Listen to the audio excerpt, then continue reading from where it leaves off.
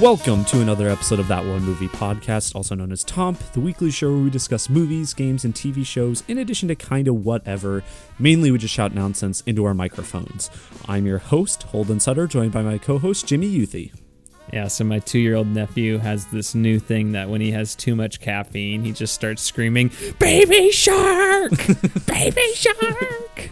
So we were at Famous Dave's for Father's Day yesterday, and my brother's letting him have some Diet Pepsi. He's just, "Baby Shark! Baby Shark!" In the middle of Famous Dave's.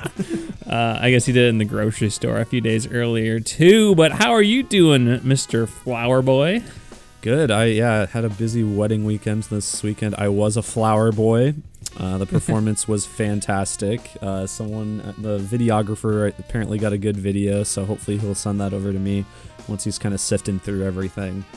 But it was a lot of fun. Very, very long weekend. I am exhausted. I am glad I took today off of work because it would have just been a terrible day for me. Was the wedding out of town? In town? It was in Brandon, so in Brandon, so far away from Sioux Falls. Yeah, 20 minutes.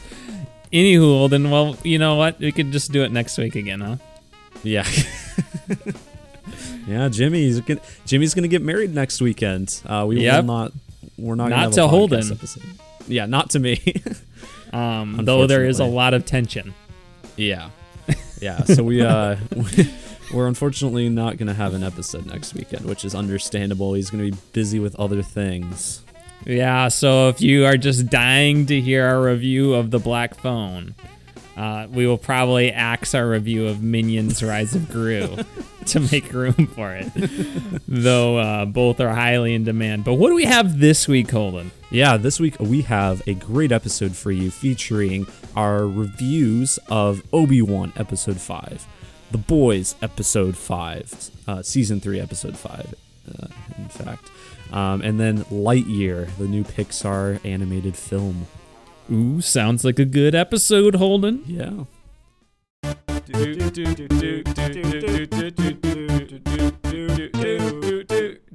That One Movie Podcast. Tom. But first, Jimmy, we've got to do the Toms. I'm excited for the Toms this week. We got some juicy Toms. Throw some juicy Toms on the grill.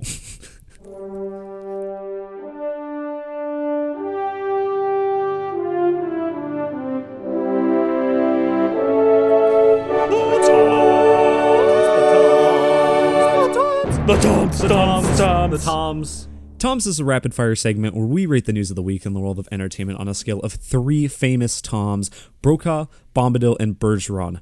Brokaw's the highest, Bombadil's the lowest, and Bergeron is somewhere in between. Jimmy, let's get to it. Oh boy, Holden. Some juicy Toms. Like I said, throw some juicy Toms on the grills. Yeah. What? Made first, the joke already. Yeah. Oh yeah, I'm sorry. I just brought my friend, the guy who just makes barbecue analogies. Yeah. Yeah. So did you have some of those jokes are a little overcooked. What did you say? I said, did you have somewhere you were going with this? Yeah, I just said that some of these bits are a little overcooked. Yeah, like this one. And other ones are well done. Great. All right, Holden, we got a trailer this week. We got Puss in Boots: The Last Wish. Yeah, the second Puss in Boots movie, something that I wasn't particularly ever interested in. I mean, DreamWorks, I'm sure it would be an okay movie at least. I do like Shrek and everything, but I've never seen the first Puss in Boots. I think it was all right. Not sure exactly. But this one's coming a lot later, but it kind of caught my eye because I saw someone online talking about it and how it looks very stylized, and I kind of saw like a little clip of it and I was like, oh, okay, if you're interested. And then I watched the trailer. I was like, Jimmy, we should talk about this. And this is the second trailer actually, so we didn't even talk about the first one. This is trailer 2, one that just came out this week. Jimmy, what'd you think of it? Yeah, well, so the first one came out in 2011. Mm-hmm. So that is a long time ago, Holden. Yeah. In fact, I was in middle school. Holy smokes. Same. Wow. That is a long time ago. Anywho, Puss in Boots, that makes me think that, this wasn't just like, oh, we need a cash grab. What's an IP that we this makes it seem like, oh, the creators of this had an idea for a second Puss in Boots movie, and they had a vision for it, and they're trying to execute that vision. So it makes me a little more excited for it, because why would you just make a random sequel to something 12 years later? I mean, I do get that it's somewhat tied to Shrek, but yeah, I mean, I never saw the first one either, I don't think. I'm pretty sure I never did. And I don't know anything about it, so I don't know. I don't know if this is like a direct sequel kind of thing, or if this is more standalone sequel. I don't know. Yeah, but like you said, it is very much in the vein of Into the Spider-Verse in terms of the animation style. It's unique, especially for a DreamWorks movie. It's different from their kind of just traditional 3D format that they like to use. So I mean, I'm would be, we'll see what else comes out. It's Christmas, I think. So good luck competing with Avatar. I think I saw it comes out the same week as Avatar. I think it's a week later. Okay, maybe. Which, I mean, I guess if you have a family with really young children, that's your movie to go to. So maybe they do have an audience, but I'm guessing families with kids that, like 9 and up, 10 and up, probably will just go to Avatar. Yeah. The Way of Water. The Way of Water. So, I mean, it looks interesting. I'll give the trailer a Brokaw, because it piqued my interest if you would have just told me they're making a second Puss in Boots movie, I would have been like, there's the first Puss in Boots movie. It did make a reasonable amount of money. It made like $555 million. So okay, that so is nothing to scoff at. Yeah. If I recall correctly, just kind of watching, I feel like this has maybe they've been toying with a sequel for a while now, and maybe, I mean, compared it to Spider-Verse, I think it definitely took inspiration from that. So maybe like once people like stuff was coming out about that, they're like, oh, like this is a good angle to take this Puss in Boots project or whatever. And so I don't know, maybe that's what it was. Regardless, very cool looking. I'm intrigued. Yeah, there seem to be a lot of cool cats in there. I wonder if there will be any hot dogs. Huh? Yes, the guy who makes grill analogies strikes again. Okay, this is an overcooked bit, as you said. I already earlier. said that, Joe. I know. I'm just saying. Take your own advice, Jimmy. Yeah, I'll give this a Brokaw as well. All right. Yes. Also, okay, so 3 weeks in a row we've had Joker-related news. Boy. This week was a big one. So last week we had the announcement that a second Joker movie is being made. This week is a bit of a weird spin, because not only has Lady Gaga been in serious talks, not confirmed cast, but serious talks to join the cast as Harley Quinn. I like to think that Lady Gaga, when she negotiates, she actually sings everything. Yeah, that'd be pretty good. But also, this movie is apparently going to be a musical. Yeah. I mean, okay. Again, there is there's my natural inclination is to want this movie to fail. Mm-hmm. However, I'm working on not being like that, not rooting for movies to fail. So, look, we talk about, movies can be stale. This is clearly a huge swing. Mm-hmm. I am very inclined to believe that it will be a swing and a miss. Strike 3, you're out of here. Strike 3, what was strike 1 and 2? It was just, they missed it by so much that they just called them out. Oh, gotcha. Okay.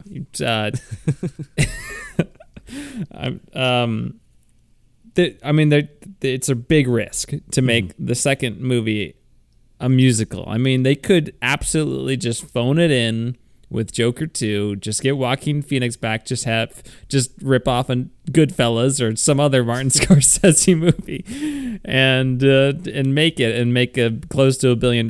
But they are taking a risk here and doing a musical with Harley Quinn, or not Harley Quinn. Yes, Harley Quinn. Well, yeah, Harley right? Quinn. But yeah, Lady Gaga. I hope the whole thing's not a musical. This movie was already sounding very pretentious. And the fact that you're adding Lady Gaga and it's a musical doesn't make it sound any less pretentious. On the other hand, I would never have thought I would seen anything like it. So yeah, I commend them for that, but we'll see. I have to say, this makes me more intrigued with it because it makes it feel like they're trying a little bit more and not necessarily in a bad way. Like, I mean, like you said, it could go either way. But it makes me more cautiously optimistic for it. I'm more into this being like unique, trying something new, than just being, as you said, another Martin Scorsese movie kind of thing. I don't think Martin Scorsese has directed a musical. Maybe it'd be ripping off one of his. I don't think he's done a musical. Yeah, but yeah, I Lady Gaga, I think, is an all right actress from what little I've seen her in. Obviously, I never did see A Star Is Born. Did she get nominated for that? I think so. I never did see it either. But I mean, you get her and it's a musical, so I mean, at least that music, like the singing performance, will be quality. I don't know how Joaquin Phoenix is as a singer, so I don't know. Cautiously optimistic. I think I'm probably more at a Bergeron still, but not. Yeah, I don't know. I'll go Bergeron. Yeah, I'm at a Bergeron too. I mean, this could really just blow up in their face. Yeah. Like absolutely. A propane tank from the bottom of your grill that explodes. Yeah. Yeah, I mean, if you're Hank Hill, that is. Nice. Yeah. Anyway, next up, Knives Out. We still don't have a release date for the sequel, but we do have a title for this movie. Yes. It's called Glass Onions, a Knives Out mystery. Solo, a Star Wars story. Knives Out mystery. Yeah. Yeah, I mean, it's hard to really judge it as a title because we don't understand the significance of glass onions. Do you think it's like a fancy necklace that was stolen? Is heirloom, a family heirloom? Yeah, perhaps.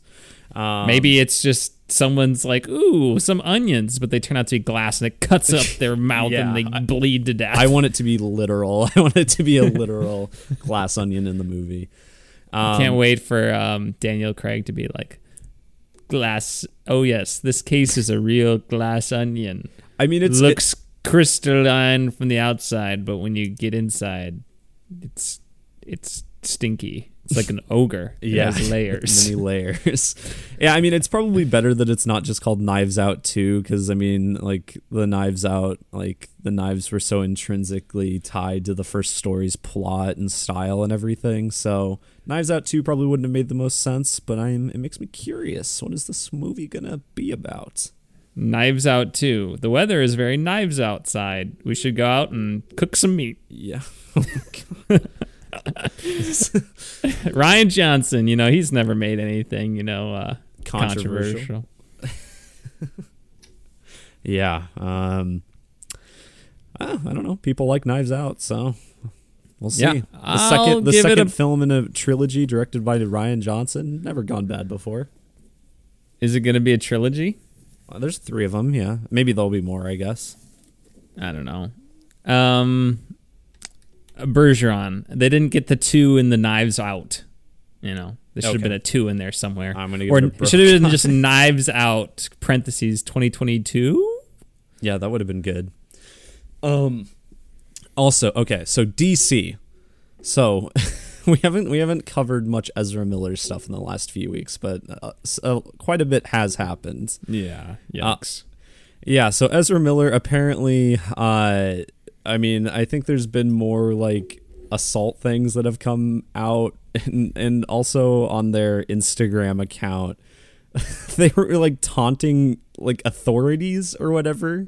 I think they were like actively posting stuff about like how the authorities can't find them or whatever, and has since deleted the Instagram account. But yeah, just I guess a wanted fugitive or something. I don't understand what's happening. Anyway, tying into that though, DC hasn't officially come out and said on their own, but Deadline reported that Warner Bros. Is looking to move forward with a different actor for future Flash related projects.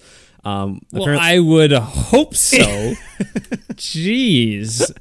Warner Bros. Has apparently tried to get Ezra Miller help, but it's not looking good as of right now. Probably the best move. I mean, yikes. Considering everything, I mean, the only reason, it is such a terrible situation for the studio itself right now, because like the movie is basically completed, except aside from I assume like VFX stuff. And so they just Ezra Miller plays like multiple different versions of the Flash in the movie, right? Yeah, exactly. So they have this movie that they're sitting on, and Ezra Miller is so intrinsically tied to it. And like, I don't understand how they would go about marketing this, because it's not like they'll be able to get Ezra Miller to do interviews or anything. Like, what are they going to do with this? I would just like the trailer to be Michael Keaton trying to explain what the plot is. Yeah. So I'm pretty sure like there's like this guy who can run fast, and he's like something happens to his mom, and then Batman shows up. Yeah, I think that's about it, and then it's just the Flash. Well, and Ben Affleck's in it too. You could have Ben Affleck and Michael Keaton just both tag team the marketing, pay them a lot of money just to take over everything. I still think they should just get Tig Notaro to just replace. Yeah, I was seeing memes online about that. How Tig Notaro should just put her in the movie. I mean, yeah, they've spent a lot of money on this movie. Mm-hmm. Warner Brothers hasn't said anything, so are they just hoping that it just goes away? Things have only gotten worse. I honestly, I wouldn't be surprised if they're just like at a loss right now, and they're like just brainstorming. Like, you have executives in the offices, like it's a classic scene where just papers are flying everywhere. Everyone's like, their tie is somewhat unkempt and everything. Like, I'm imagining monkeys. Yeah, just tight punching things into calculators, trying to crunch these numbers of. Well, would it be better financially and like in the long term for us to reshoot this entire thing, or just bite the bullet? I think they're just gonna bite the bullet, and it seems that way. Yeah, I don't know how else they'll do it. This movie has been in development for so long, even before this all happened. Like, we've been talking about this forever, and even before we started the podcast, this movie has been in development forever. Wasn't this movie supposed to come out in like 2017? Yeah, like initially. Maybe even sooner than that, because initially when like DC revealed their initial slate that still had like the Cyborg movie and Green Lantern movie on it and stuff, this was like 2016, 2017. Yikes. You know what, I would play the Flash for free. I think I would too, actually. Just give me room and board, I'm there. I'm pretty quick. I'll save you guys some VFX work. We'll campaign for one of Tom to be the replacement for Ezra Miller. I think they should just animate SpongeBob as the Quickster over Ezra Miller. That'd be so Never good. seen. You want to see me run to that rock and back? Want to see me do it again? There we go. Classic. Very nice. Ezra Miller's situation. This is a bombadil. I hope they get better and get the help they need and are able to turn their life around, because it is not good. And good luck to you, Warner Brothers. You are not in an enviable position. No. Wow. What a time to be alive in the DC universe. Indeed. Bombadil for me as well. Also, okay, so more lighthearted. There was a viral image that came out this week, a promotional image for the new Barbie movie, where we got the first look of Ryan Gosling as Ken. Did you see this, Jimmy? I did. What'd you think? I thought Ryan Gosling's a good-looking man. Yeah. I mean, I don't, I did play with Barbies for a short spurt when I was very young, but I don't think I ever had a Ken. Mm-hmm. So I mean, people are like, oh, he looks too old to be Ken. I didn't think anything of it. Yeah. he's a good looking man. That's all I got to say. I'm excited for this bizarre movie. We talk about Joker, folie à deux, taking a risk. I would say this is equally just what is happening. Yeah. Well, one of the reasons I wanted to bring that Ryan Gosling thing up is because then I was like kind of looking at the cast, and so there are other characters whose names are also named Barbie in this. So is this like a hyper like weird stylized, like they are literal like Barbies and Kens in this? I don't know what's happening. Maybe Ken's like the Bachelor. Yeah, maybe. It's so weird. I don't know what's happening. I mean, from what the two images we've gotten, everything is so pink and like vibrant. It doesn't seem like it's set in any sort of real reality. So it could be they're either just personifications of toys or something more deep going on here. I don't know. Wouldn't put it past the writer-director duo. I think it's going to be like a lighthearted jest of everything, every sort of awful stereotype that the Barbie toy has kind of I'm sure. made worse throughout the decades. So that's what my guess would be, but again, I have no idea. I'll give this a Brokaw, personally. I'll give it a Brokaw too. I hope there is a Barbie that's like Wall-E. Looks like Wall-E, and then it goes, Barbie. Yeah, me too. Like shrimp on the bobby, am I right? Yeah, just like on a grill. On a grill. The guy who makes barbecue analogies strikes again. The last bit of movie news that I believe I have is exciting piece that Tom Hardy has been reading the script for Venom 3. Wow. Thrilling. It's happening. Well, you said reading or writing? Reading. I thought he was writing it. I think he's co-writing it too. I guess all that I saw was like an Instagram post of the script. So, wow, incredible, exciting. I don't care, Bergeron.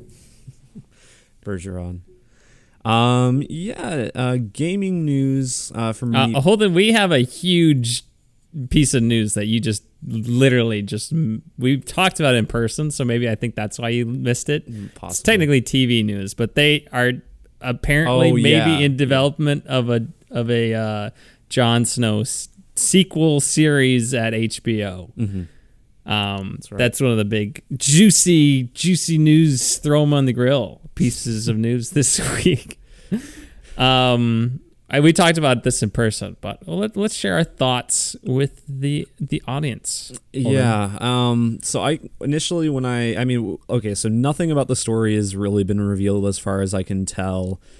To me, it feels like potentially what the Obi-Wan series is, or like what we thought it was going to be, but it's like made way too soon. I wouldn't mind a Jon Snow series in like 5 to 10 years or whatever. We could maybe, get a similar return to him so far along after he's like gone beyond the wall, lived there for a while. But I mean, we just ended Game of Thrones. Like, I don't know. If they're going to do I agree. Wait 10 years to do this. Mm-hmm. The other thing I would say is if you're going to do it, he's got to come back south. Like, he can't just be above north of the wall, because you're just going to be thinking, what are the other characters that I know and love up to?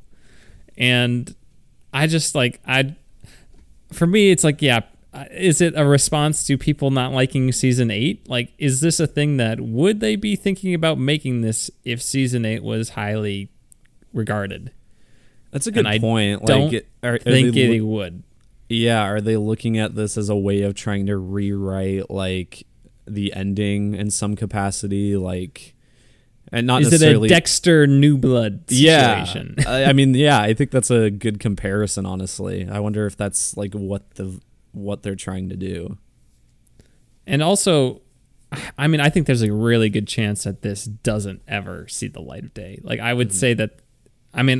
We don't really know the context of like how in development it is. It could just be like a Warner Brothers board meeting being like, oh, what can we do with HBO Max? Game of Thrones is big. Jon Snow, he's one of the main characters who's still alive.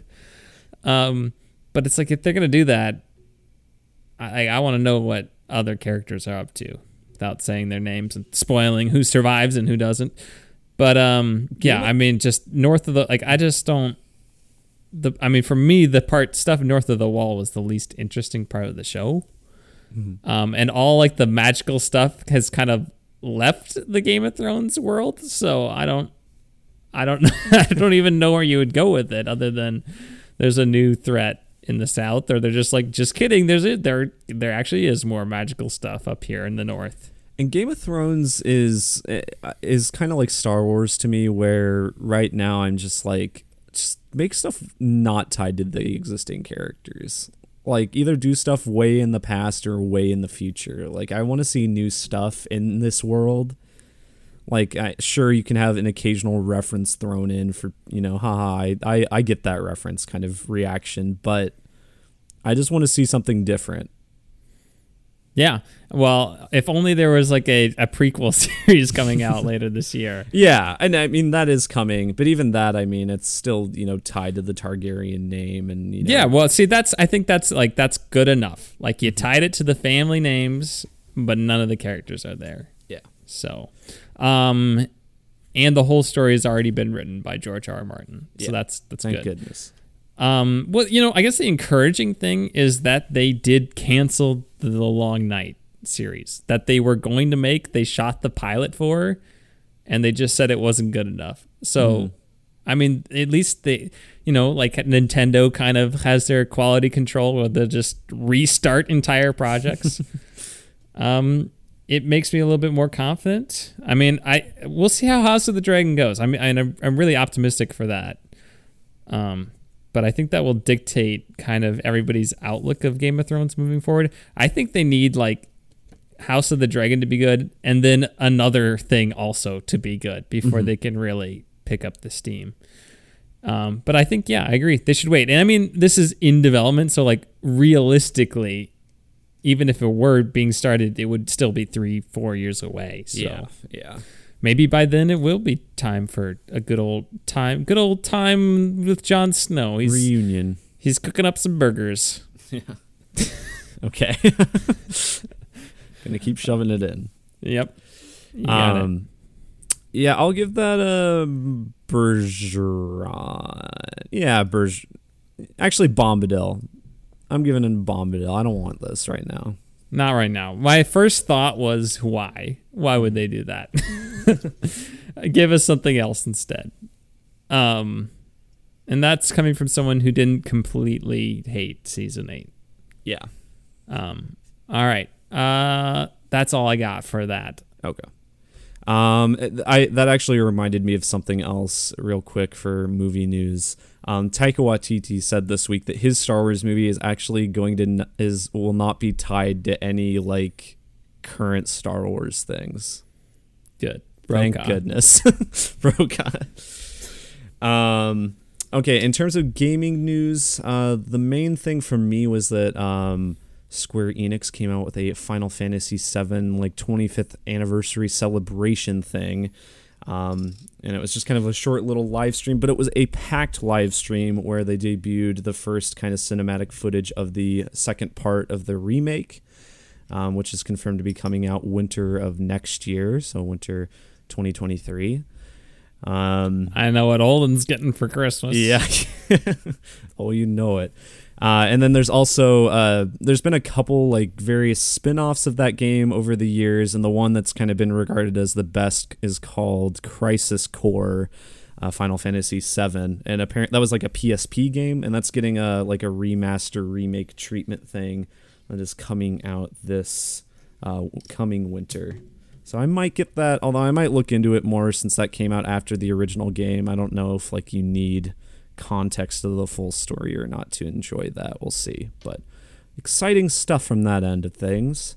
Were there any gaming news for you, Jimmy, that came out? I can't think of anything. So if there is, I don't remember. Sure. All right. Well, in that case, let's just move on to talk about Obi-Wan, the penultimate finale. Throw another Obi-Wan on the Bobby. Yeah.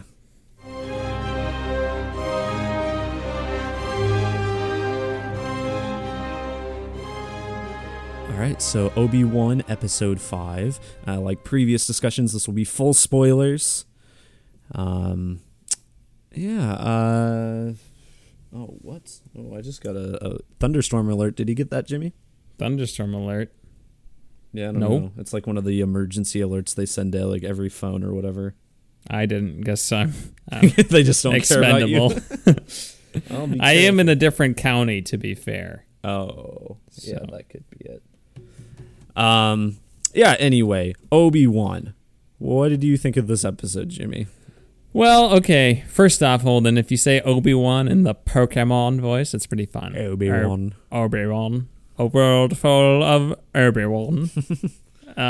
So that's, first and foremost, that's the most important thing to get out of the way. Otherwise, this episode had some great moments. But again, once you sit and think about it still falls apart. But I will say there's more good to offset the bad in this episode. That ratio's higher than a lot of the other episodes, I think, in this series. So I guess it's a better one. I think it's not. It's still not the quality I would hope for, but it wasn't the most forgettable thing I've seen. I think honestly, this is probably just similar level for me. I think, initially I forgot almost everything that happened in this episode. And granted, the first time I watched it, I was a little distracted because I was kind of doing something else as well. But grilling. Yeah, I was grilling. But even before the podcast, I kind of went and skimmed through it again, and I was like, oh yeah, this is kind of dumb. Maybe I shouldn't have re-skimmed through it because I probably had a better opinion of it before. Oh yeah, they're kind of just whispering to each other through this wall. Yeah. Yeah, there's so many dumb things in this episode. I in terms of just logic and things that don't make any sense. There's that whole thing whispering between the wall. There's what's her name's sacrifice. Why doesn't she just throw the thermal detonator at the guys instead of holding it? I was wondering that too. I'm like, first off, they ran around to take cover. I'm like, you're doing less damage just blowing yourself up. Exactly. That doesn't make any sense. The ending doesn't make it to me it doesn't make any sense why Darth Vader would keep Reva alive after everything. I'm sure it's going to be revealed he knew that Reva was going to find Luke or something, but that's so stupid. He should have just killed her. It doesn't make any sense to me. Did you see that some random wannabe news outlet had will young Luke Skywalker die in the Obi-Wan Kenobi finale? Or it's hope not. No, clearly no.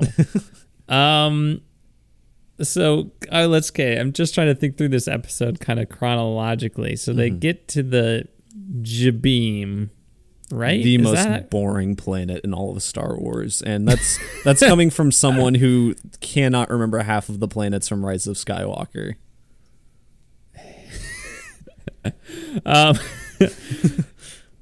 Again, it goes to why didn't they just bomb it? Yeah, you have bombs, but okay, they don't bomb it. They go down, and gosh, I'm trying even to remember what happens now. Like you said, I did watch this right away on Wednesday, and okay, so one of the things that we kind of talked about this in person again too. So I'm remembering some of our stuff from that conversation we had when we went to see Lightyear on Friday. And we said I kind of talked about how I'm one of my least favorite movie, TV show, video game storytelling tropes is keeping someone's motivations a secret and revealing them later. I'm like that.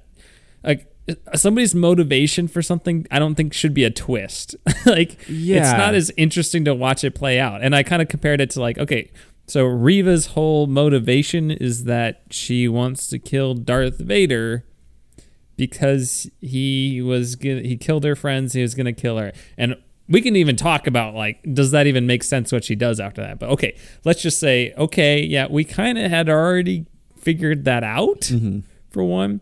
But that just didn't make the character interesting to watch. Yeah. I think it's more interesting when you have a clear-cut motivation, and then you have to evaluate whether or not you agree if that's a legitimate motivation for somebody to have, and if how they're going or how they're reacting to that motivation, what they're doing about it to accomplish their goal. Is that something you agree with, or like, can you relate to that, or how do you perceive that character through that lens? So I compared Riva to Thanos. Like, there's no question what Thanos' mission is. He comes, he's like, I'm going to wipe out half the population to restore balance. He says it, he explains it. You know Thanos' motivation throughout that Infinity War and Endgame kind of back-to-back features, and like, it's really compelling to watch him because you kind of get to see his character through that. Riva, It's like, well, I don't really know why she wants to kill Obi-Wan. Yeah, and it's so. I think that plot device you're criticizing, I think I'm not saying it can't be done well in some circumstances, because I feel like there have to be examples of it being done like fine.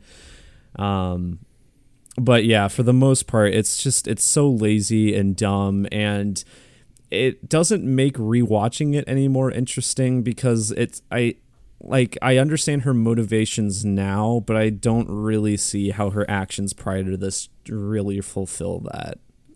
So, I hate Darth Vader and everything he stands for, so I'm basically just gonna pretend to be him, and then I guess I'm just gonna catch him when he's not suspecting it. I don't understand what killing thinking you kill the Grand Inquisitor, how that really accomplishes anything. Like, it doesn't make any sense. This character is just, it's all like, she is the twist. That's like the entire character, and it's an obvious twist at that. But then the twist makes her make less sense. And yeah, what, like, and then Obi-Wan's like, hey, let's work together to kill him, and then he just leaves. It was so, like, it didn't make any sense. What was happening. It was bizarre, and you had lots of weird things. Stormtroopers, my goodness, just horrible. I could shoot better than these apparently highly trained stormtroopers. At least they're keeping that consistent, you know? Yeah, that's canon accurate. Yeah. Also, that wall, I'm like, why doesn't she just stick her lightsaber through it? And then she finally just does. I'm like, well, imagine that if you just did that right away, like everybody was thinking. Or again, you could just bomb them. Yeah. That's the big one. I don't understand why they just don't do that. The Purge Troopers are in here. I believe there's a canon error where I think the Purge Troopers are supposed to have lightsaber resistant armor, and they just get cut down by Obi-Wan. So Obi-Wan is just I guess they do have lightsaber resistant armor because his lightsaber just bounces off of them. Oh, does it? I thought he was just like slicing. I mean, like, he doesn't slice, like, he can't actually, like, they're not showing any, they don't lose any limbs or anything is what I'm saying. It's very much Jedi Fallen Order, like, getting sliced up very superficially and dying. Yeah. Yeah, okay, so, I mean, we've cleared out some of the bad stuff. There's still plenty to get through, but let's shine a light on a few positives before we just dig deeper into this. I want you to come up with the positives, because I struggle to think of that many. I just liked Darth Vader toying with Riva, just using the Force when she's trying to kill him with her lightsaber. Thought that was great. I was like, that was what I would have liked to have seen with that first Obi-Wan versus Darth Vader confrontation.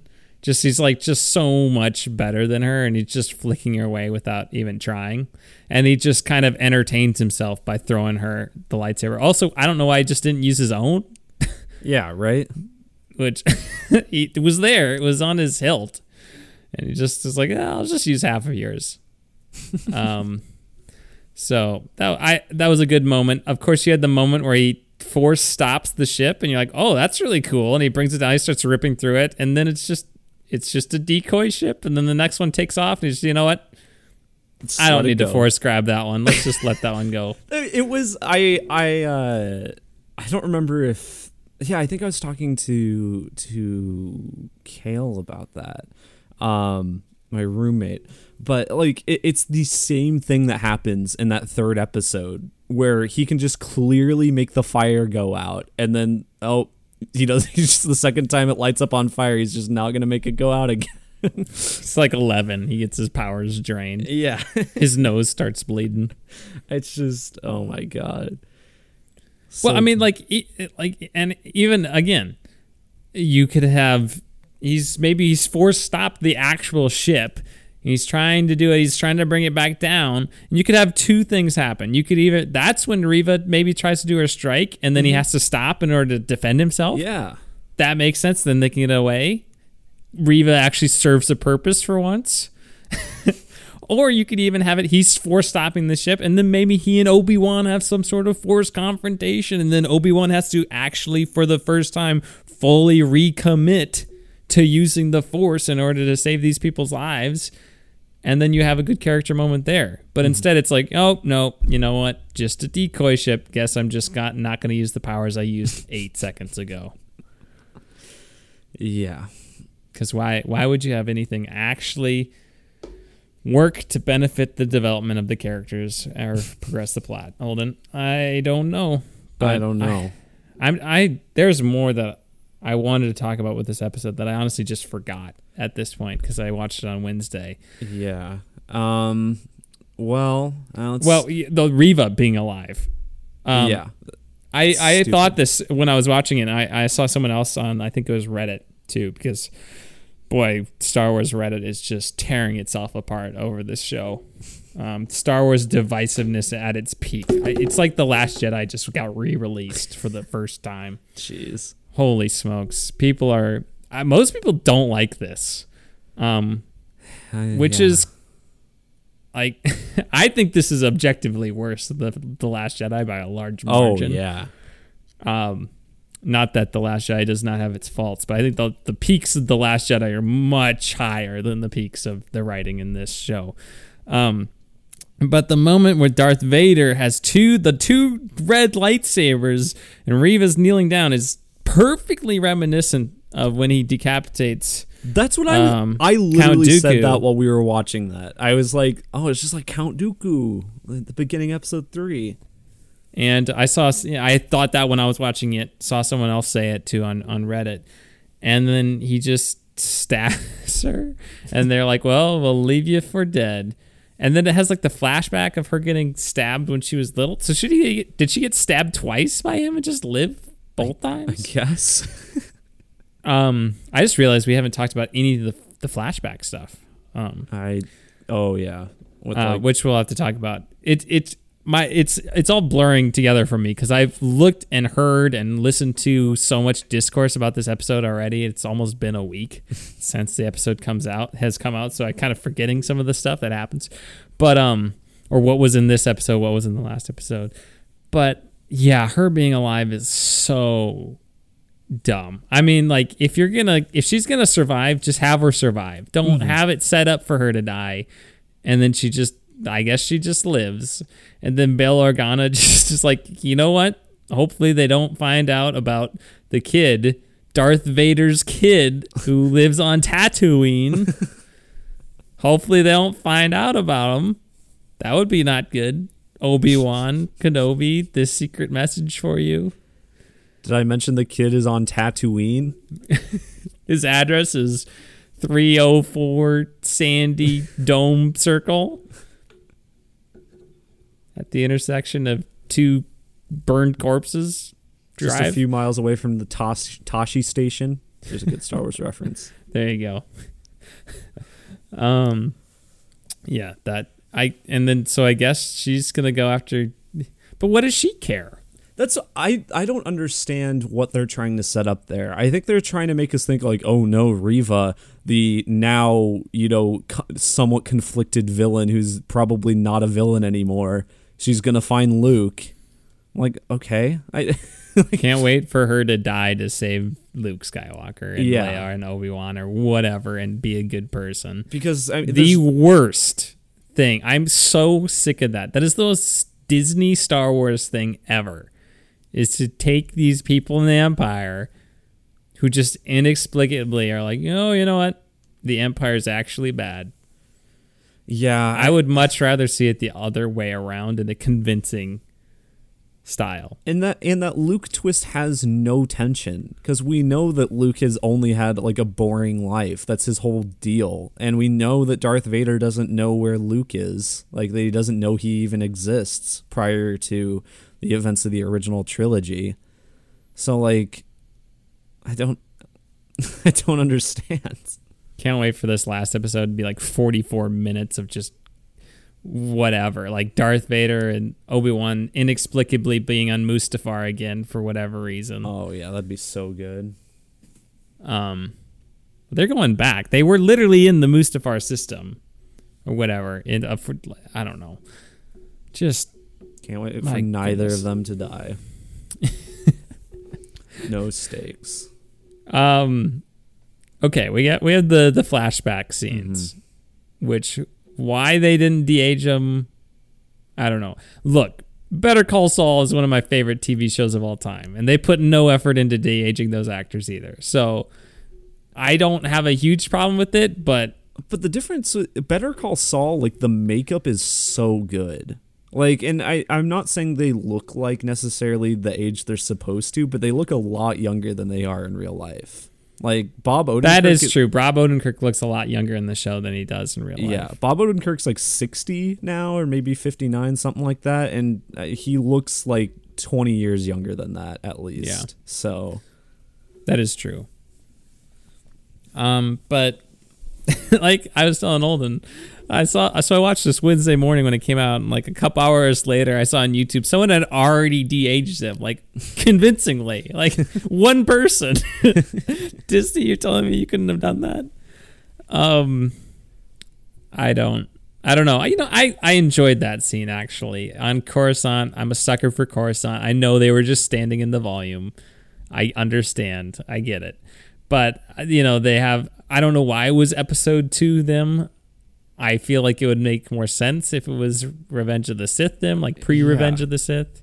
That's what I feel like. That would have just made more sense. But Obi-Wan's teaching him a lesson. Why they're practicing with actual lightsabers boggles my mind. Seems like the worst idea ever. Why would you not have like wooden paddle things? But they didn't. The Jedi never claimed to be smart, so that was just a nice scene. I liked it. You had Anakin being all aggressive in that, and you can see that he's kind of learned, and he's just with him toying with Reva. Thought those were nice interspliced within the episode. So again, you had that moment, which I think was really nice. You had the Reva getting toyed with by Darth Vader, him just kicking her butt. You had the moment where he stops the ship before it turns out to be just a decoy in that stupid twist. So there were times I was like, oh yeah, okay. It was the ship twist was, I mean, it was so similar to it was comical. It was like the Rise of Skywalker thing where Rey just destroys a ship that we think has Chewbacca on it, and then he's just inexplicably on another ship. I was like thinking that the whole time. I'm like, oh, is he gonna like somehow like destroy it with Force lightning or something? Like, what's gonna happen here? Well, I didn't even see the other ship too. Yeah, like until it took off. Which you would see the other ship if it took off and there's just another ship there. Like you would think you would just take it and crash it into the other one or something. I don't know. Walden. I've made 2 favorable comparisons to Rise of Skywalker in this episode, which is not something I thought I would be doing at all. Favorable? Well, I guess... Did you say that was favorable? The stupid when she blows up the one shuttle with okay, Force maybe it's lightning? not favorable. I guess they're pretty equally stupid. Well, both of these have in common of people just dying, but not dying at all. Mm-hmm. Oh, the Grand Inquisitor's dead? No, he's not. Oh, Ariva's dead? No, she's not.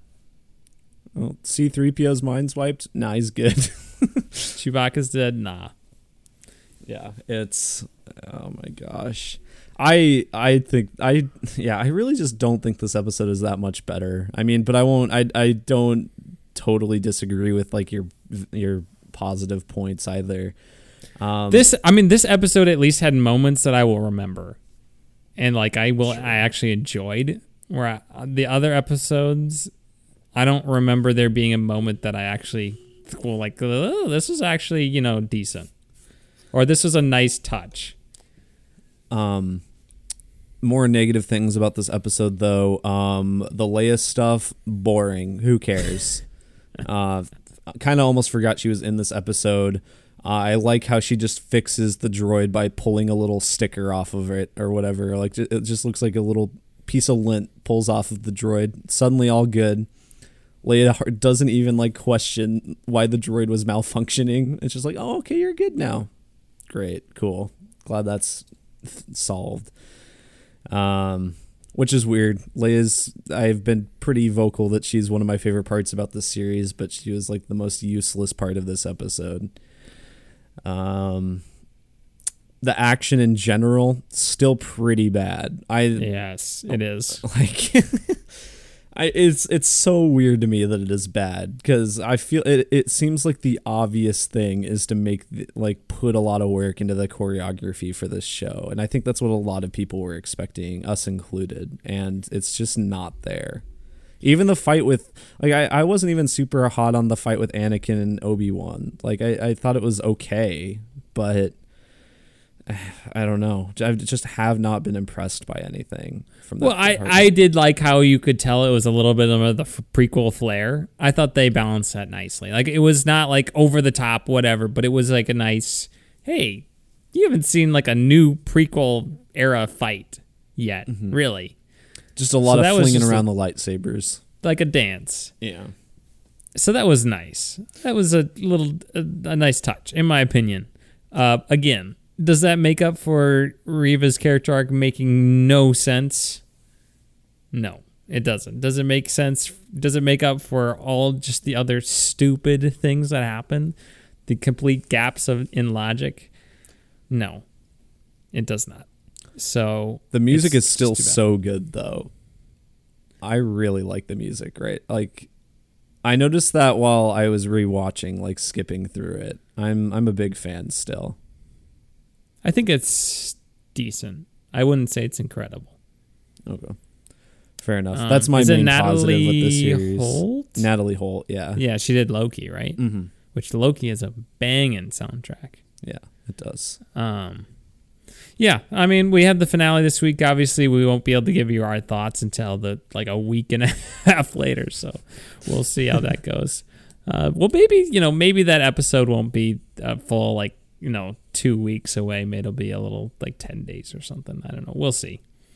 I'm available whenever Jimmy is, so he's just got to give me the okay. Yeah. Otherwise, I think that's it, Holman. Can't wait for Reva to die for the good cause.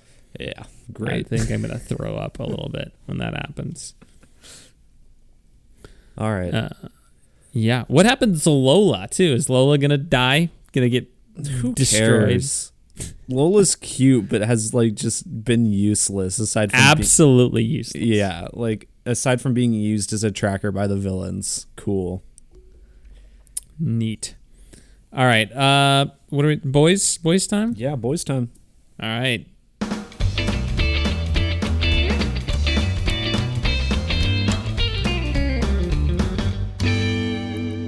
All right, The Boys Season 3, Episode 5. Like all of our TV episodes, full spoilers for this one, so if you haven't seen it yet, you can skip by using the time codes below. But yeah, this is... obviously, we've been quite enjoying Season 3 so far. What'd you think of this episode, Jimmy? Yeah, I thought this was the weakest episode so far of the season. I thought how we vocalized, you had vocalized, and I was like, I don't really know if I agree with that. How you were a little nervous that they would just turn Homelander into like another Trump parody. Mm-hmm. And I feel like that's starting to really come to fruition a little bit. Yeah. And I noticed it more so this episode than the other ones, where everybody's just a yes man to him. I don't know. I'm just, if this is where the Homelander, if they were to kill him and this is where he ends up, that would be disappointing for me, because I love the Homelander up until this point. Like, maybe my favorite character of any TV show ever. Like, I love Homelander. And Anthony Starr is amazing. If you love him so much, why don't you marry him, Jimmy? I don't think he's into that. Okay. And I'm also, I kind of already committed to someone else, Holden. I guess you have put a lot of money into this this wedding, and that's the only thing that matters. Yeah. So yeah, that was kind of the one thing that stood out to me with this episode was everybody just, I like it when he's kind of kept in check. Mm-hmm. And I feel like they may be building to him losing his powers to Soldier Boy. Now that might be kind of like a fake out. Like, oh, it seems like we're building up to Homelander's going to lose his powers, which is his biggest nightmare as a character. I mean, that would be character assassination times a million. It's like Jaime Lannister getting his hand cut off. Like, it just like completely changes who he is. I feel like that's what they're building towards. Because you can imagine how pathetic Homelander would be in that situation. Mm-hmm. But I think that might be where you think it's going, so it's not going there. Yeah. Sort of deal. I mean, it's really hard to tell. I mean, if they did do that, I think, whenever, like, however long he's without his powers, I think that would be very interesting. But, I mean, we don't really know the full effects of, Soldier Boy's blast so far. I mean, we've seen Kimiko. We get some more stuff with her this episode, but, I mean, her powers are still gone, so I don't know. We don't know if it's temporary, if they'll come back, or if there's some other more deadly side effect. I think they're going to come back. I think because so, that's another thing that could happen is they get Homelander, and then they have this window where he's vulnerable. I just hope I'm hoping they don't kill Homelander off this season. I think that would be a mistake. I hope that Soldier Boy doesn't replace him as kind of like the main antagonist, because like we don't know, like not that Soldier Boy can't turn out to be like as equally compelling, but we don't know anything about him. We haven't really seen his character that much. I don't think Soldier Boy's being built up to be the next villain. Like I think he could become a threat in some capacity, but I don't really see him being shot up as the main villain. Could be wrong. Maybe I'll eat my words, but I'll have egg on my face in a few weeks maybe, but who do you think is most likely to be the ultimate big bad of the Boys series? Like the main antagonist of the final season. Do you think it's Homelander? Do you just stated you didn't think it was Soldier Boy? Do you think it could be Billy Butcher? I think it could be Butcher. Like, I think they are, like, he is starting to really go off the rails. Mm-hmm. So it could be a thing. I mean, they've already confirmed season 4, but they didn't say like, oh, season 4 will be the last season. So I feel like we have 2 seasons left. Yeah. And we'll see. I can see that being the case. I'm just hoping that it's not, oh, Homelander dies this season, Soldier Boy dies next season, and then it's Billy Butcher the last season. No, I feel like either Homelander is going to stick as the main villain for the whole thing, and this is a lot of stuff is just trying to throw us off of that, or it's going to be Butcher. I don't think Soldier Boy is... he might stick around, but I don't think he's going to be the villain. Yeah. I hope not. We'll see. Anywho, Holden, other things that happened in this, we have the whole, what's his name, Blue Hawk situation with his apology. Yeah. That was really hard to watch. It was, yeah. Yeah, good scene. I mean, it's probably A-Train's subplot is my least favorite right now, but I think it's still an interesting way to take his character, and I'm kind of interested to see how this development is going to tie him into the larger story, like how it's going to probably change his outlook on everything happening. So, yeah, I want A-Train to finally just fully commit to the good guys. Let's go. Yeah, right. I feel like that could be. I feel like that could be by the end of the season. I think so. That could be. I think A-Train's gonna die. He's dying. You think he's dying? I think he's dying for a good cause. So he's finally gonna be like stand for something. Yeah. When I can't run for something, I'll stand for it instead. They'll have some sort of cheesy line. What is it in the dawn? He's like, I've been running my whole life and whatever. Now it's time. I think I stay still for a while. Yeah. Whatever his like cheesy quote is when they're trying to get him out. Yeah. So I think that's coming. Queen Maeve, Billy Butcher, some tension, some heavy touching. Yeah. More than that. All right. Heavy petting. Interesting to see that, and interesting to see it come after Billy Butcher's like, I'm gonna just kill all the superheroes, which you would also be in that category. Mm-hmm. Another thing some people seem to be indicating that could potentially happen is that there's like a compound V vaccine, where maybe they use Soldier Boy to develop some sort of, injection that you can take that will strip you of your powers. Yeah, that'd be interesting. Another interesting thing is Hughie seems pretty intent on killing Victoria Newman, even though I'm not convinced she's a huge villain. Yeah. I'm just honestly, Huey's like the character I'm most interested in right now to see where he's going, because he's undergone maybe the most change this season out of anyone. He has a lot more gung-ho on the whole idea of killing the Supes. Obviously, he's been taking this V24 stuff and seems to be, developing some sort of addiction to it, and then that causes tension between him and Starlight. I just am so interested in where he's going. And yeah, he's interested in killing Victoria Newman.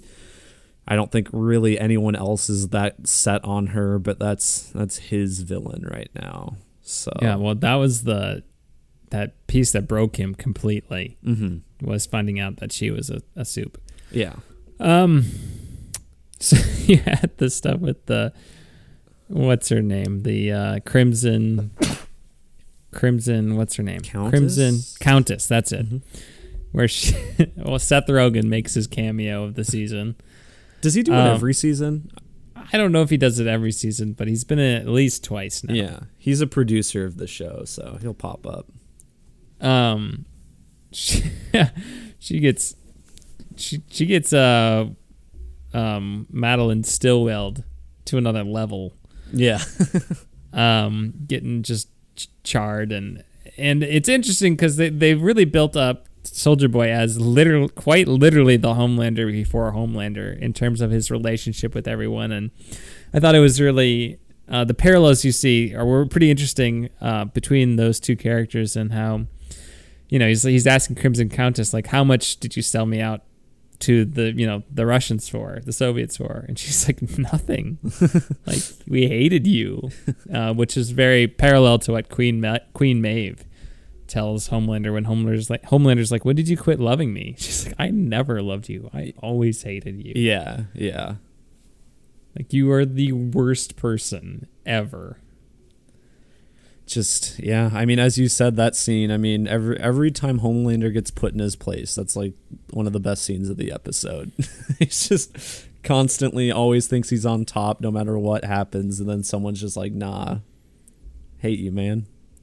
His need to be loved. Mm-hmm. So I am excited for I hope he gets the opportunity to snap eventually. Yeah. But again, they gotta really walk the line, and they're really tiptoeing close. The doomsday clock is ticking close to midnight with You know, if Homelander, he orders something at Popeyes and they don't get him the right stuff, he could lose it. That could be the final. That could be it. The final thing to snap there. Yeah. Thinking of other things, they go to that guy who's like the legend or whatever his name is. Played by Paul Reiser, who we've been seeing in Stranger Things. He's also the dad in Whiplash. I didn't realize that. Yeah. Yeah, that was interesting. Oh, you had the whole musical bit with which I thought was very well choreographed. I was like, this is legitimately well done. Yeah, no, that was kind of like the scene I had heard about before the episode. I was able to watch it, and it was great. I mean, Frenchie gets a few lines. It sounds like he's actually the one singing that. I don't know. I don't think Kimiko is singing. Maybe she is.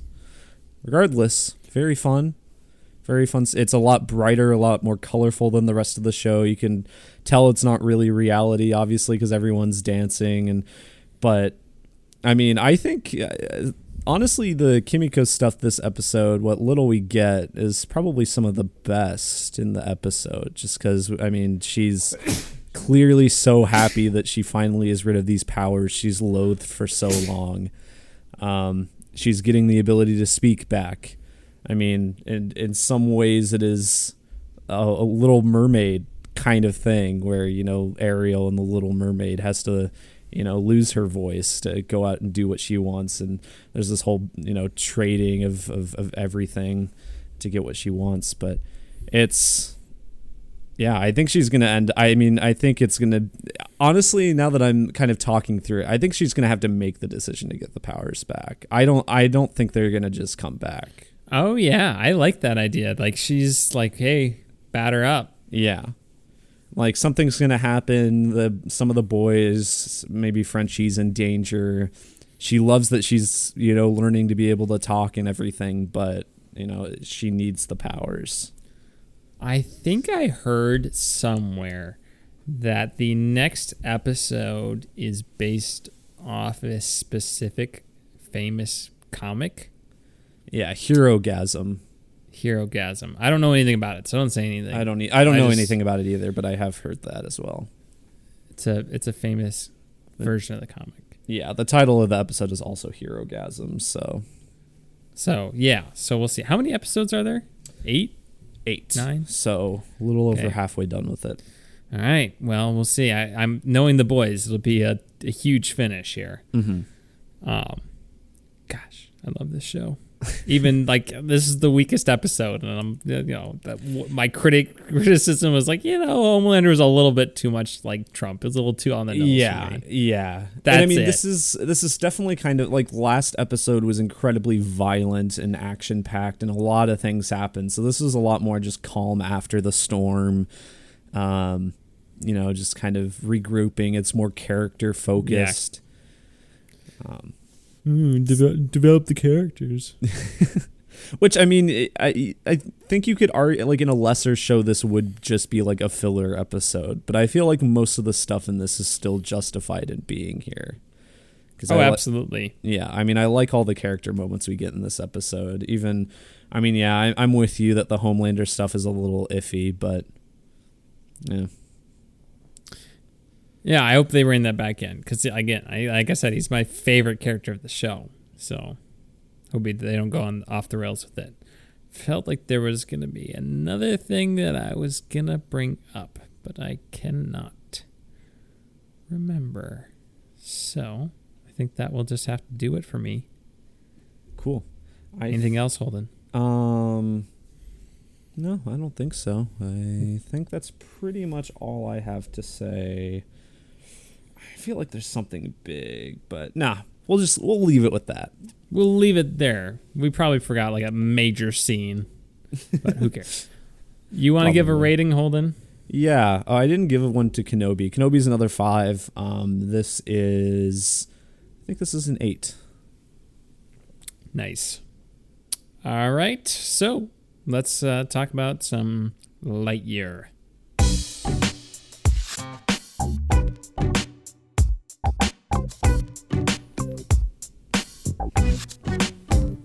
All right, Lightyear, the new Pixar movie, the first theatrically released one in, well, since Onward, before the pandemic.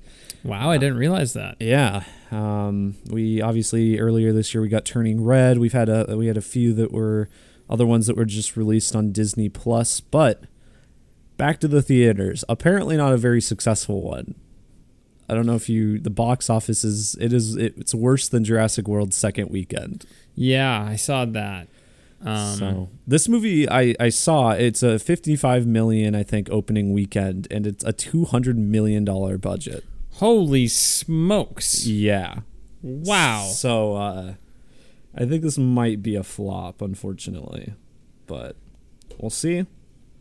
Maybe people $200 million. Mm-hmm. For an animated film. Yeah. Holy moly. They were betting big on this. I'm not sure it paid off financially, but we'll see. Could prove me wrong. It has already, I think, made more than Morbius did in its entire run, though, so it's got that going for it. Actually, all right, I'll pull up the official synopsis here, Holden. It says, legendary space ranger Buzz Lightyear embarks on an intergalactic adventure alongside ambitious recruits Izzy, Mo, Darby, and, of course, his robot companion, Sox. Mm-hmm. That's the official synopsis. Holden, this is our non-spoiler review, so if you haven't seen it yet, don't worry, you can get our thoughts. You can decide whether or not you want to see it for yourself. Holden, overall impressions of Lightyear. It's okay. It's kind of like, I think I'm very middle of the road on this one. I was pretty eager for it because, I mean, Pixar has a good track record. Very excited to see Pixar back to theaters, and this looked like a very ambitious film from like a visual standpoint, and visually it is very good. It's not the most stylized movie or anything, but it is a very, like, the animation just quality is so high, and the details on everything so great. The film grain, yeah.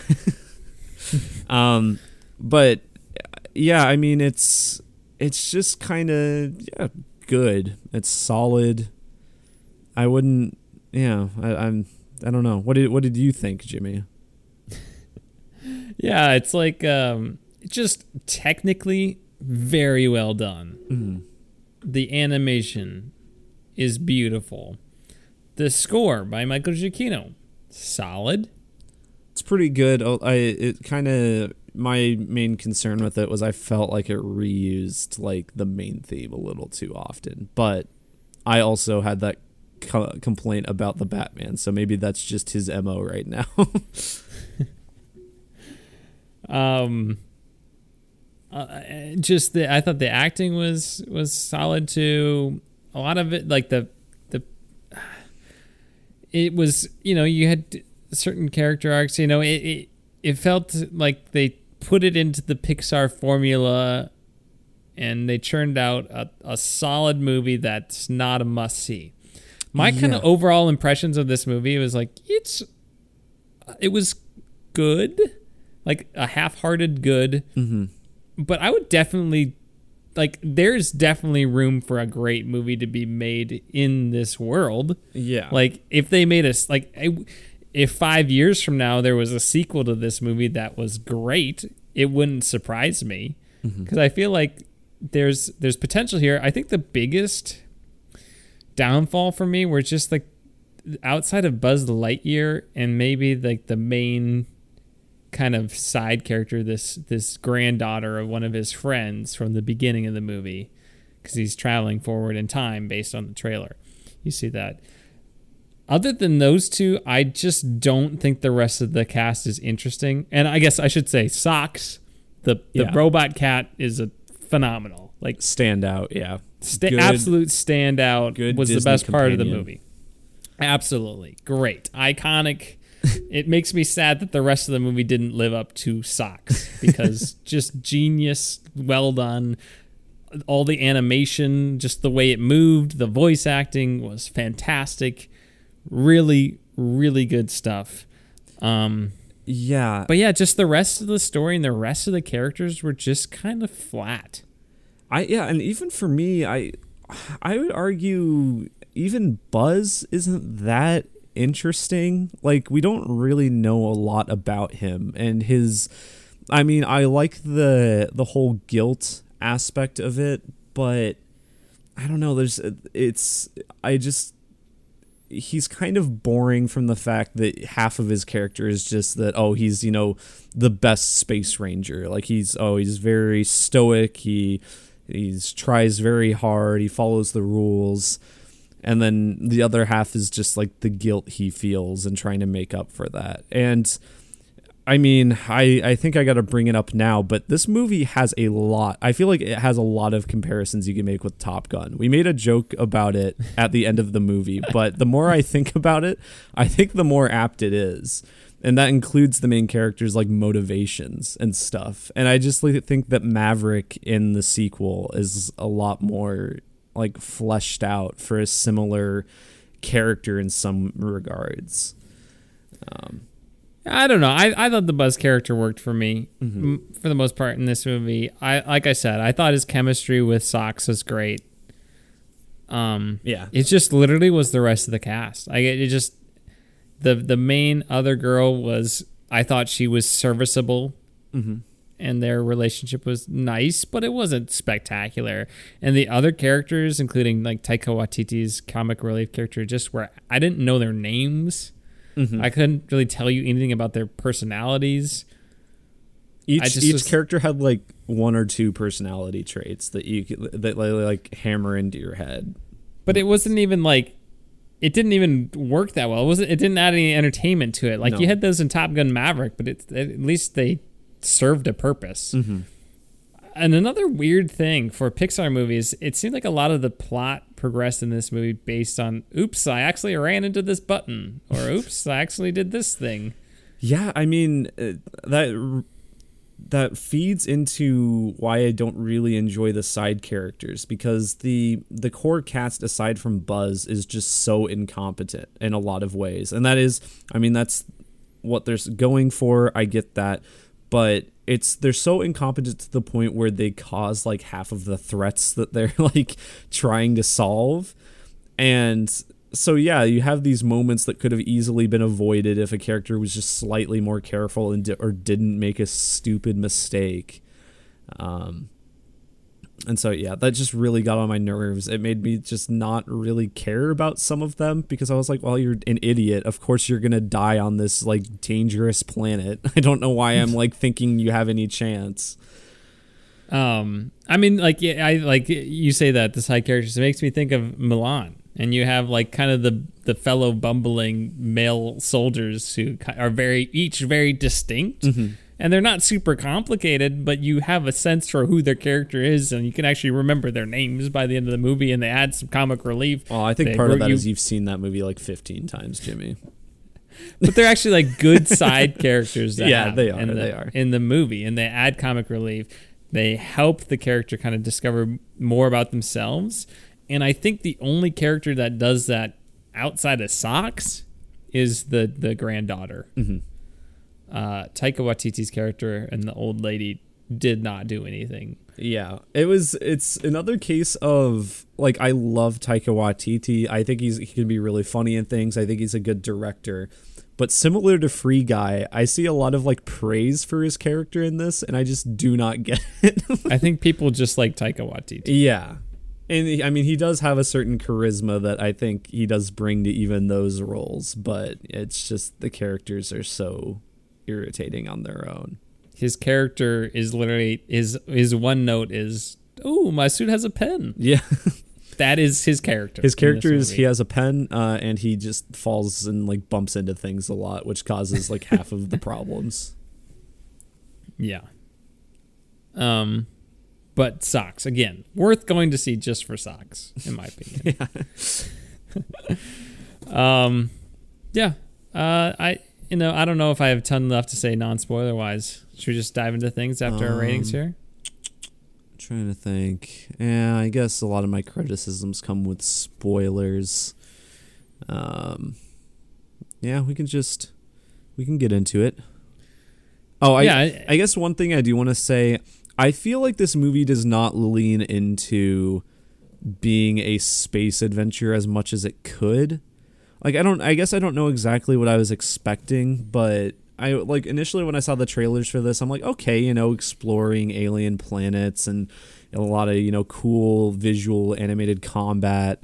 And I just feel like a lot of that stuff was not leaned into in like the best way possible. I don't really know how to properly criticize it for what I'm thinking, but well, yeah, like they don't go anywhere. Yeah. Like it's literally just on this one planet. It's this one planet, and I mean they don't even go to like many areas of the planet. It's not like they travel around the world and visit different biomes, see different creatures. I mean, the creatures are just like angry plants and big bugs. That's it, essentially. Like it's like the Upside Down. Yeah. You're right. We're gonna run into Vecna out there. Yeah. Ready to give your rating, Holden? Yeah, I think so. I'm gonna say 6.5. Yeah, I'm at a 6, I think.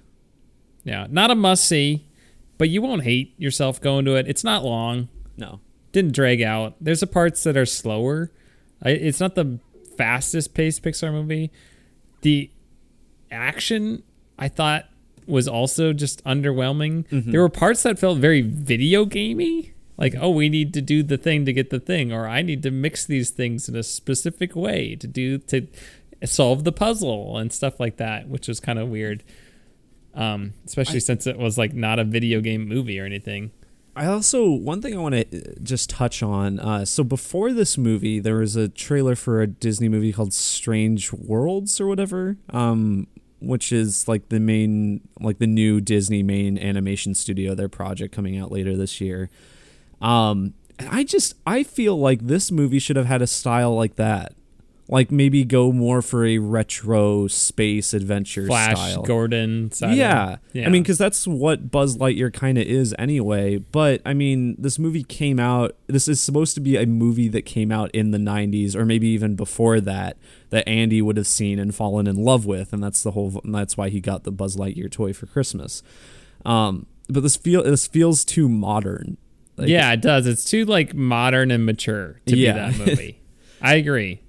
So I think that part doesn't make sense. Yeah, it's a real missed opportunity to give this film more of a distinct style, I think. And just seeing that trailer before the movie, I was like, yeah, that kind of gives off like a Lost in Space vibe, something maybe from the 60s, 70s. Should have done something like that.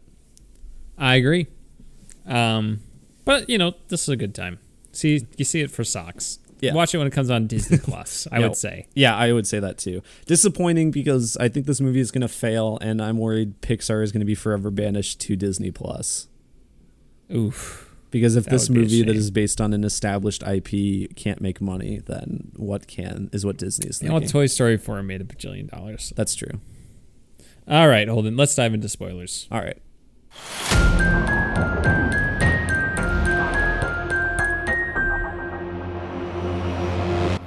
Alrighty, so spoilers for Lightyear. So I guess we knew prior to going into this movie that there was a time jump at some point, but what I guess I didn't really realize was how they kind of go about that. Probably one of the more interesting parts of the movie is the beginning, like montage after they've crash landed on the planet, and the whole idea is that Buzz is trying to make up for his mistake, so he's constantly going on these dangerous hyperspeed test runs. And each time it's like the very beginning of the new Top Gun movie. Yeah, exactly. Just like 8 times. But he keeps doing this in order to test it, but every time he comes back, it's like several years in the future because there's some sort of like time dilation travel thing going on. Interstellar's happening. Yeah. But yeah, so I think that was really interesting. There's a good montage there. We see his, friend growing, like getting older, getting a family and everything. Meanwhile, you have Buzz, who is essentially sacrificing all of that and all this time he's wasting just for this mission. And he's really just like all of this time is passing and he's going to like not know anyone on this planet. So I think that's probably one of the better parts of the movie. And which is why Socks works so well too, because it's like it's like nothing happened. You know, like it's like it makes sense that this AI would just be, oh, no time has passed. I'm an AI, whatever. I've just been working on these super complicated, formulas and equations, figuring this out. Yeah, which I love that he says it's going to take 60 some years or whatever to figure it out, and then of course he travels, and by the last time he comes back, then Socks is like, oh, it's finally done. Yeah, so I've been working on this thing. I love his little pause when he was typing on the computer. Yeah, that is really cute. Yeah, Socks is, not only the fact that he's a robotic cat, but his cat-like things that he does is very endearing. I think cats are going to have a lot more effect on me now that I personally own and take care of one. So a lot of those things just hit me pretty hard, but yeah. The funniest moment of the movie too was when Socks just shoots the little tranquilizer dart out of his mouth. Just the timing of that was comedy gold. It was the funniest part of the movie, easily. Yes. Much funnier than the meat sandwich bit. That yeah, just kept going on. Oh my gosh, yeah. Which that still bothers me. Why would you call it a meat sandwich? You don't call a normal sandwich a bread sandwich. Like they would call that a bread sandwich. Yeah. Yeah. Whatever. This is dumb. Yeah, I mean, yes, watching the friend grow older in her family, that was a nice touch. She has a wife. Mm-hmm. Wow. Yep. Crazy. Yeah, that was the thing that Disney's like, we're so proud of this. We don't care if China doesn't release it or whatever. But it's still like just not a very big part of the movie. Like, no. Like I feel like they put it in there the way they did so that it could be easily cut out, but then China just kind of did a wide thing where they're like, we're not sure we're going to release any of your movies anymore. So Disney's like, you know what? We don't want it. Who cares? We're going to pretend like this was part of the plan all along. Yeah. We're Disney, and we definitely stand for things. Yeah. Oh, yeah. So that's in the movie. Great. Yep. What else? Okay, so the big twist, Holden, is that Zurg is just old Buzz Lightyear, who's come from the far future to save the day. Which I cannot wrap my head around the logic of that. I don't fully understand like why is it the same? Like, I don't know. I guess I don't fully understand how the time travel in this works. So I guess technically it's an alternate universe Buzz from the future who invents a time machine to come back to save the day. But he'd be saving the day in an alternate universe. So, okay. Whatever. I'm not going to get lost in the physics of this kid's movie. Though they did bring up time dilation, so whatever. Yeah, it was just pick and choose. It was very confusing. It kind of distracted me from some of the rest of the movie because I was trying to think about how to work it out in my head. That's why you just don't do time travel in movies. I will say, like the Zurg suit design, so cool. Like yeah. I think it's I think it's a cool design as a toy in Toy Story, but I think the way they brought it into like more of a movie form, I'm like, yeah, this is a cool suit. I don't understand why he was attacking. Do you? No, that's what I don't like. Why didn't he just go back in time before the crash and just meet the spaceship?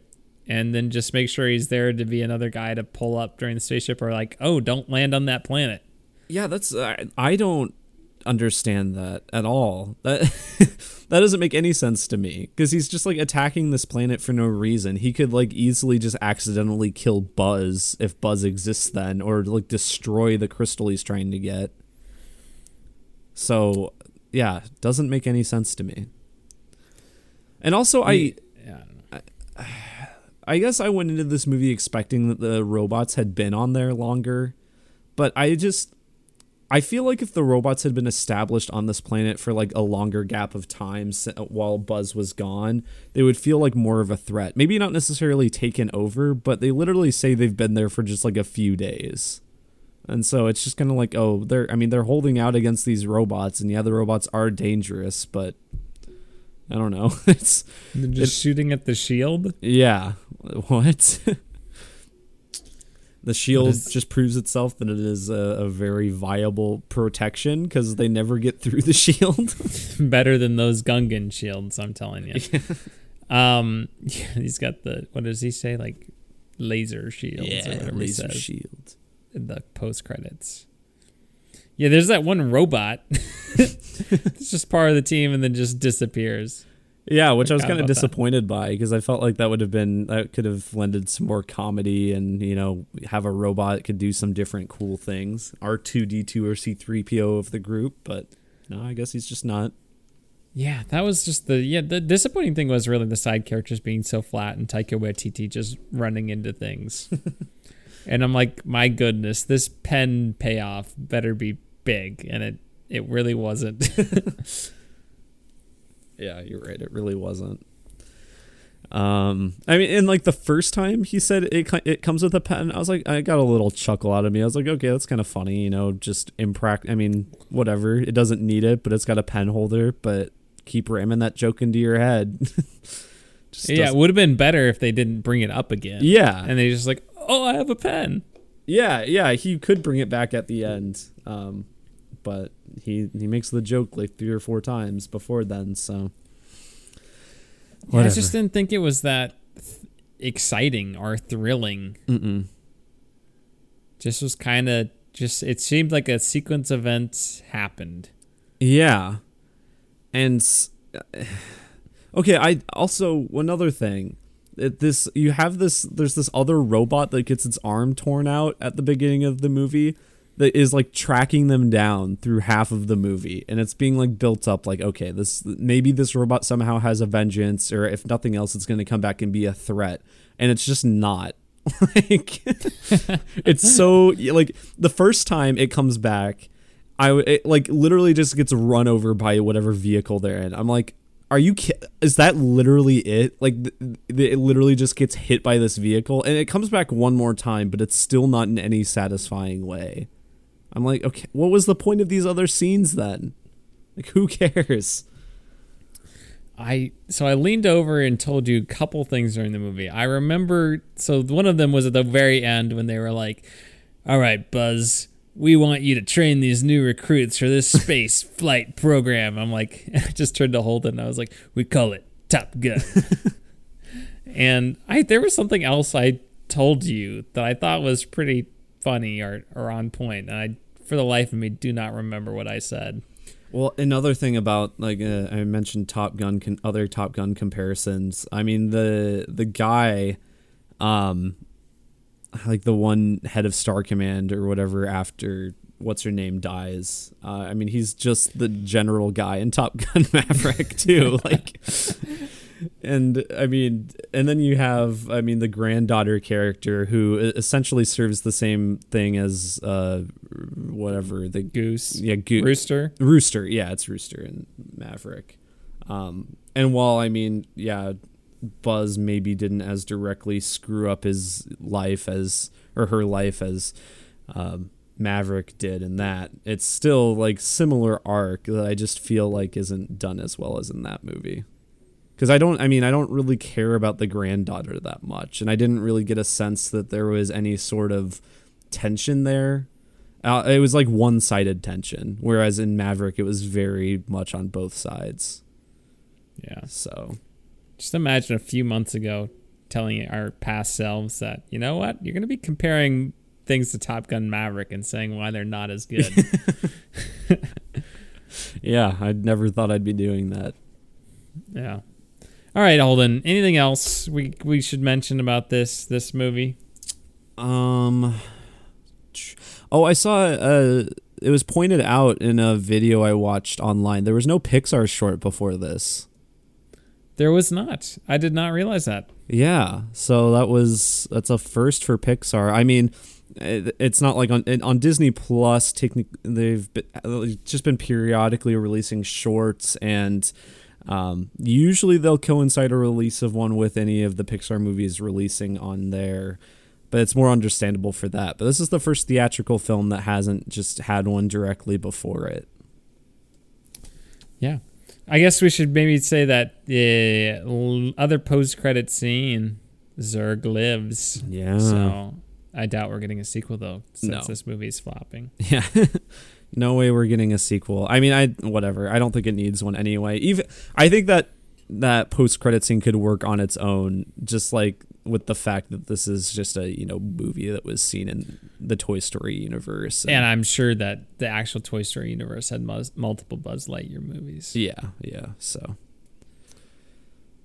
Yeah. cool. He uses his jetpack thing. Yeah, I was literally just about to mention that. I wasn't even thinking about that through the movie. I didn't think about the wings. I wasn't either. But I was like, oh, okay, cool. And He says his lines. yeah. There was one line that he said that I was like, oh, I forgot that's a Buzz Lightyear thing, but I can't remember which it was. I feel like it was during that scene. I can't remember. Yeah, he says a bunch at the end. Yeah. Of course, he says to infinity and beyond. There's that whole thing. Although, actually, I don't think he ever says the whole thing, so it doesn't make sense why the toy would say that. He should just hold his finger and say, to infinity. Yep. Yeah, he really isn't like the action figure that's based off him really isn't like him at all. Mm-hmm. He's a lot more boring. Yeah. Which, I mean, yeah, the toys do take on different personalities, but I mean, in the first Toy Story movie, Buzz is supposed to be like, he thinks he's part of Star Command and everything, so. Star Command, come in, Star Command. Yeah. And obviously, I think the voice difference though is funny because I mean lots of times toys will use different people for voices, so the fact that like in universe Tim Allen does a knockoff like Chris Evans like voice or whatever, I think that's kind of funny. But yeah, other than that, you're right, the character doesn't act the same. Anywho, Holden, I think that's all I got to say about Lightyear. Yeah, I think I'm good too. All right, Holden, what are you doing? What are you doing? What are you doing? No, what are you doing? What are you doing? No, what are you doing? What are you doing? Well, Jimmy, for most of this week, I was pretty busy. In the last, but I did watch a couple movies. One of which, Cloudy with a Chance of Meatballs.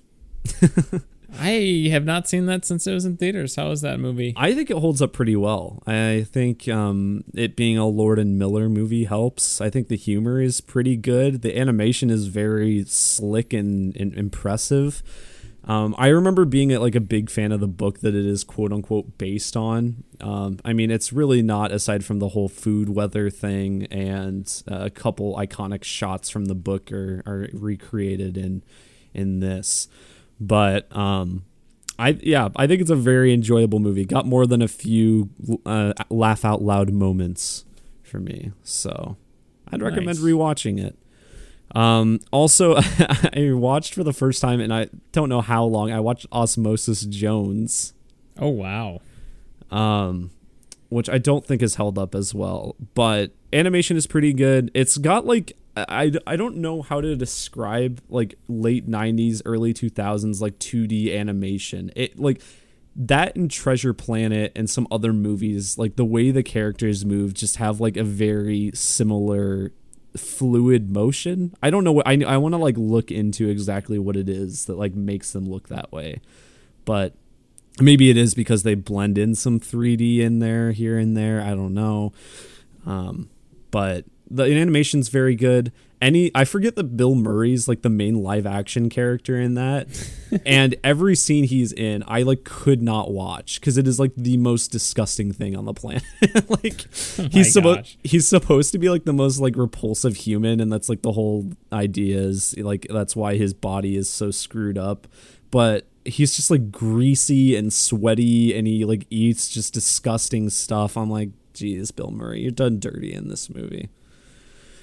I feel like maybe I saw this movie in the movie theater and never saw it again. Yeah, I think I saw it in a health class in 6th grade, and that was like the last time I saw it.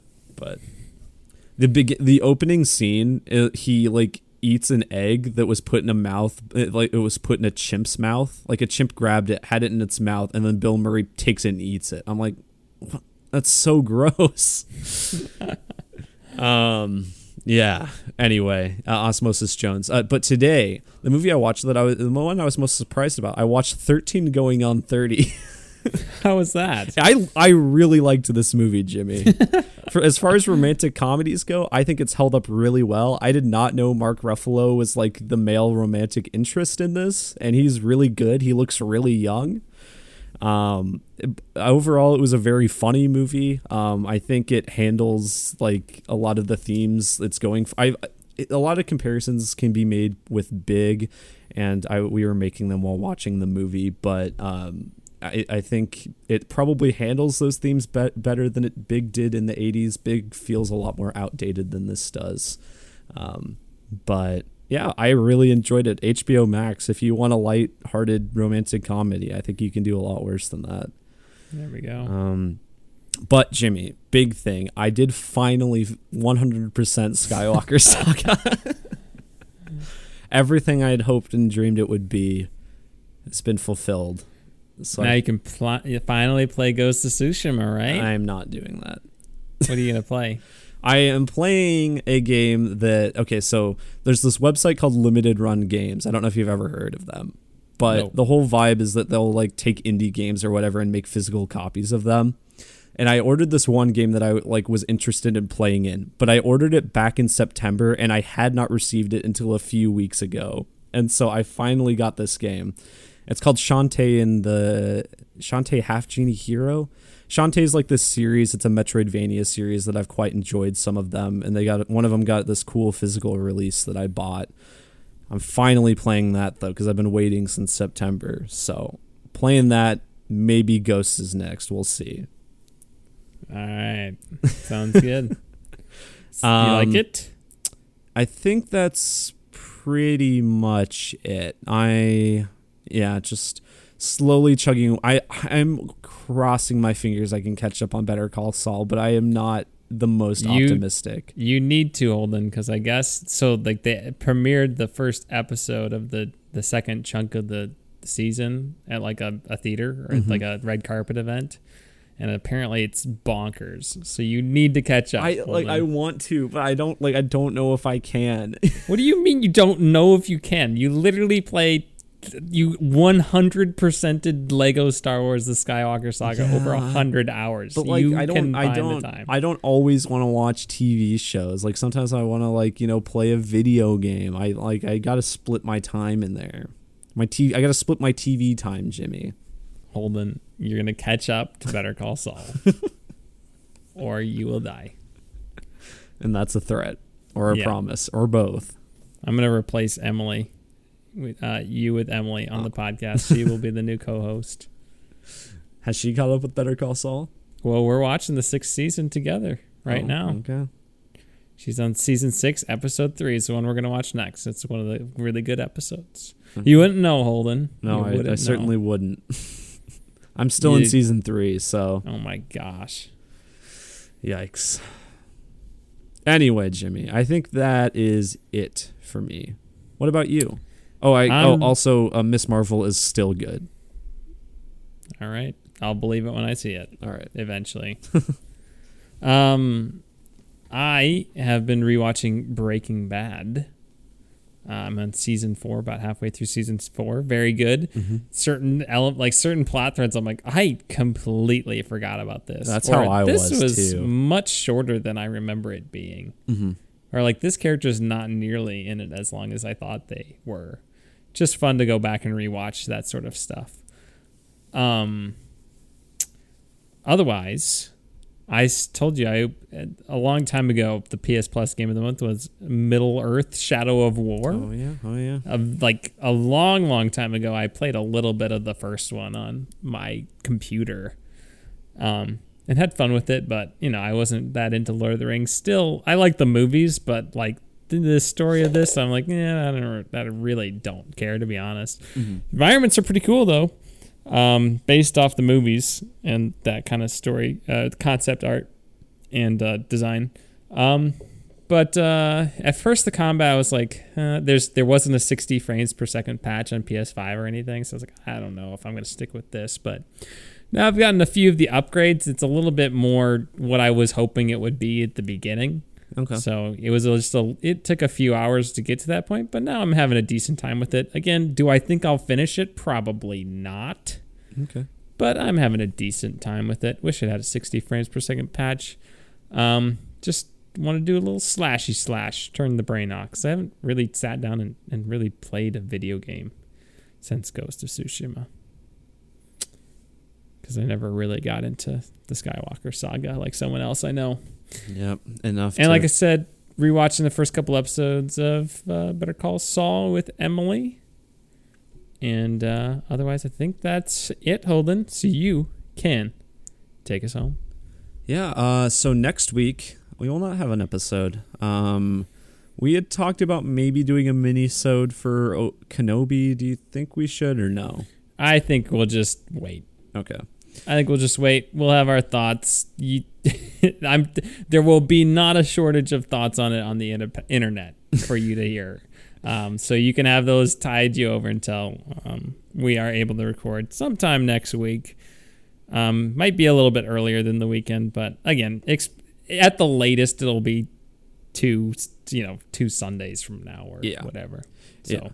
So Jimmy's getting married next week, so feel free to send in any congratulations emails if you want, because as of next Saturday, he will be a married man. A married man. Yeah. But yeah, if you want to give us a request, you can do so by leaving us a 5-star review on iTunes or by emailing us at tompodcast@gmail.com or by donating to our Patreon. Yeah. So next episode then we'll have The Black Phone, Obi-Wan Kenobi finale, and then 2 episodes of The Boys. 2 episodes of The Boys. Also, yeah, by that point, Stranger Things also might be out. Well, we gave ourselves a little bit of a gap to catch up with that. Yeah. So we'll bring you some combination of all of that. Yeah, something like that, and Holden will be all the way caught up with Better Call Saul, and we can give our review of everything so far. Hey, Jimmy, maybe you should just stop having a wedding, and then I'd be able to have all of next Saturday to watch Better Call Saul. Holden, you just while we're on the altar, you can just have your phone out, your AirPods in, watching the episode Chicanery, season 3, so you can just do that. All right. So. All right, Holden, we'll call it there, and I will say, throw another shrimp on the bobby, and adios, pantalones. Love you.